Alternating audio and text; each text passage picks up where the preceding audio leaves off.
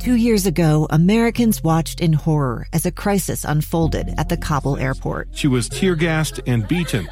Images of thousands desperate to escape Taliban oppression filled our news feeds. More than 80,000 Afghans made it to America. But the story didn't end there. It was very cold. There was no power, no heat. Who would help our newest neighbors?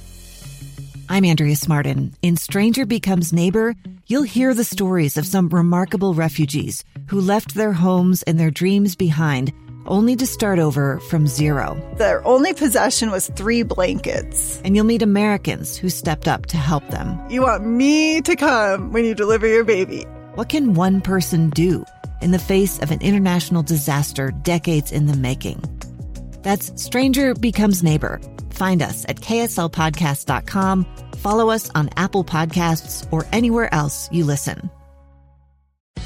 Let's get moving with Maria. Inspiration to spend a few minutes each day to get moving on the small things that can make a big difference in your life. Thank you for joining us for Let's Get Moving. I have with me today licensed clinical psychologist, Dr. Liz Hale. And Dr. Hale, today we're going to talk about the coronavirus and how maybe our thinking surrounding the coronavirus is maybe actually causing us more problems than the virus itself. Talk about that for a second. How is our thinking impacting us? Well, you're right. It's not just the COVID-19 we're afraid of. It's the changes that the coronavirus are causing, Maria. The fears of being confined and isolated, alone, losing our routines and our normal sources of social contact and ability to make a living for so many. But, I love this quote that the only thing more contagious than a virus is fear and hope. Do you love that? Yeah, I do love that. So how do we control our thinking? Well, manage our fear. Yes, let's talk about that. How do we allow anxiety to protect and prepare us? In other words, I'm not going to come on here and say, let's just all meditate through this, right? My advice is going to be a little bit more different today. For instance, how do you feel when you turn on the news? How do you feel? And I suppose it really depends on what we hear, right? It certainly does for me. If I hear about the stock market crashing and an apocalypse, or I see teachers riding in a parade, going down their neighborhoods, waving to their students because they missed them with big signs. It really determines how I feel inside. So bottom line for psychology, whatever you focus on grows. Anxiety and fear, to tell you the truth, they really have a survival value to them. They help us plan. They help us prepare, and they help us protect, right? All of us, like you and I, we're using hand sanitizer. We're keeping our distance. We're doing those things that can protect ourselves and each other. Right. That preparation does help give you some peace of mind. A certain level is really healthy. Now, anxiety might be helpful, but panic is damning, right? And the difference between anxiety and panic, I think, is really critical to understand so that we strike this healthy balance, if you will. So what is the difference? Well, let's talk about honoring the negative thoughts and the feelings. That we feel the way we think. Okay. So again, it's not what happens to us that's distressing. It's our thinking about what happens to us. And that's as old as Epictetus, who was a great Greek philosopher 2,000 years ago, and even Buddha has said it, that we're not disturbed by the things that happen to us, but by our views of the things that happen to us. Oh, no doubt about it. For certain, right? Some negative thoughts are healthy, of course, and some are not. And healthy fear is not the same as neurotic fear. But let me just give you an example of things I hear about a healthy, valid, negative thought, all right? Let's just say something along the lines of, we're in danger of this pandemic, and we have to be vigilant to protect ourselves and our loved ones. That's a healthy, valid, negative thought. Now, an unhealthy and valid negative thought would be, the world is going to turn into an apocalypse, right? Right. So believe it or not, there really are advantages to some of the distorted thoughts we think, but just notice them. Notice what your distorted thoughts are along those lines, and maybe the advantages. I've heard this past week, some of my clients say things along the lines of, you know what, I can't sleep at night. I'm afraid my aging mother's going to die. I'm afraid my children are going to die. I'm afraid I'm going to die. Now, is that a possibility? Yes. Sure. Is it probable? Is it a probability? No. But when you keep it in perspective, it is about 1%. 98 to 99 of us who will contract the virus will recover fully. Right. So I think there's something to keep in mind just about the likelihood of it. And we do our best to isolate. We do our best to keep our immune systems up. We do our best to give blood, right? To reach out to our loved ones. We do the best we can in times that are forever different right now. I think it's so difficult, Dr. Liz, because we are seeing things that we've never seen before. And of course, that fear of the unknown is probably one of the greatest fears, right? But things like when you see in other countries them having to use military vehicles to transfer bodies to the morgue, or isn't that something? Spraying down entire communities with some sort of antiviral, I don't even know what the stuff is that they're trying, germicide or whatever. Some of those things can be, you're like, you have to take a second and think, what is our reality? It's changed. Boy, it certainly has. And it's really another reason why I'm so grateful to live in this great country. Again, we have blessings left and right as we think about it. Our healthcare system, the best, really the best. And our local leaders, our national leaders, we could all have political differences.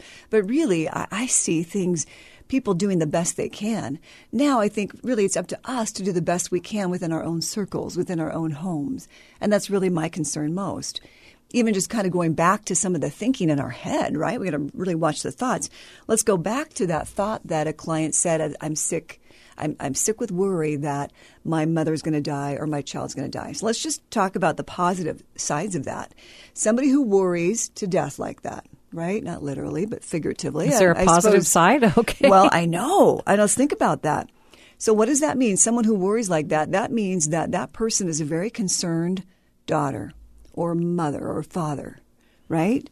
They have intense worry and they fear that if I just worry enough, somehow I'll keep them vigilant. I'll keep that person alive. I'll remind them to wash their hands. I'll remind them to stay inside, right? So if I'm the one that's got to be the worrier, if I wasn't worried to death, then I wouldn't be able to keep them alive. Exhausting. Isn't that something? But you can kind of see why we think it's protective. It'd be nice if we could keep the hypervigilance, but reduce the anxiety. And sometimes I think of just a magic dial, if you will. And when I'm feeling a lot of angst, I think about, you know what, I'm going to take this hypervigilant because this is serious, very serious. But I'm going to dial down the part that doesn't work so well for me, the anxiety that takes my thinking out the door, right? So if I'm at a 10, let's go 0 to 10 scale, I'm going to dial that down to a 4 so I can think straight and clearly. Yeah, I've done a little bit of grounding. Nice. Like How when are you I'm doing starting that? to get very anxious, I start thinking about, okay, what's really changed in my world? Okay, the work has changed. There's no doubt about it. The distancing has changed. Yes. But everything else pretty much is the same. I still have my wonderful family around me. My home is still secure. And so I just have to take into stock all of these things that really still are normal and just try to balance my anxiety. I think that's great. And in addition to doing that, where can we give, right?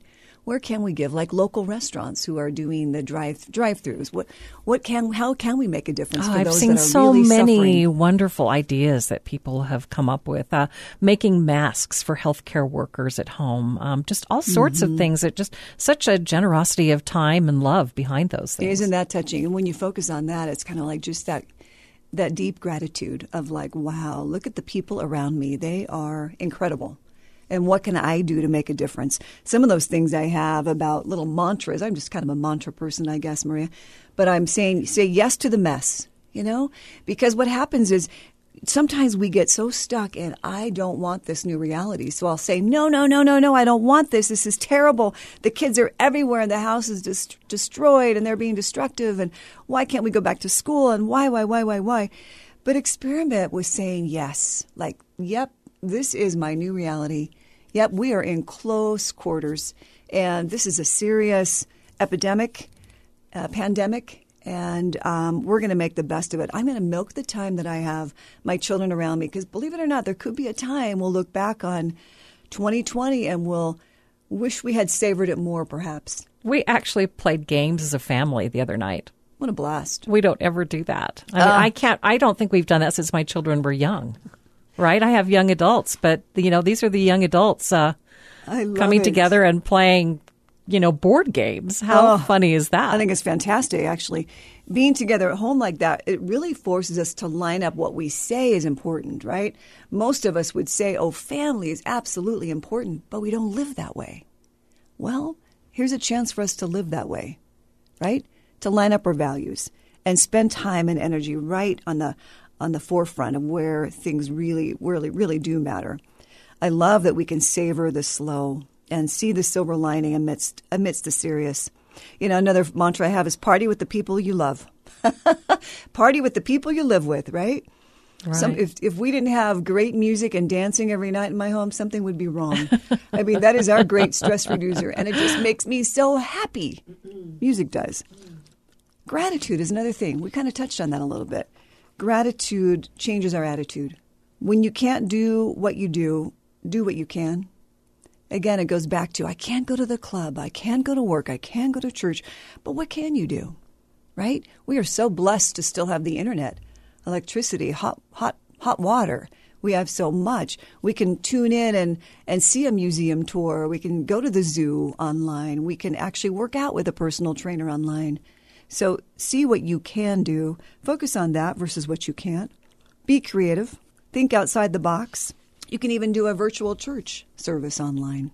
We've been doing that. It's quite amazing, actually. That is wonderful. The virus really has given us a chance to reset, remember what's important, and encourages us to reconnect with family and community in safe ways. I think love and generosity are going to win out, and hopefully will continue with us long after the outbreak is behind us. There are really some wonderful resources. Do you mind if I just please throw share those them? out? Yes. You know, what I was talking about earlier is cognitive behavioral therapy. Mm-hmm. Notice what your thoughts are. Notice what's good about those thoughts, even the negative ones, and then say, okay, what can I keep and what can I dial down? Dr. David Burns is really the father of the Feeling Good Handbook, just a bestseller. He also wrote Feeling Good Together. It sits on my bedside. It's about couples and this whole watching your thinking, because so much of our relationships are in our brain and what we do, flipping our lid. Look for quality resources for accurate updates. The World Health Organization, cdc.gov/COVID-19. And then we mentioned this last time. I'd love to mention it again. The Disaster Distress Helpline is 1-800-985-5990. Stay healthy, stay well. Dr. Liz, thank you so much for sharing your thoughts today.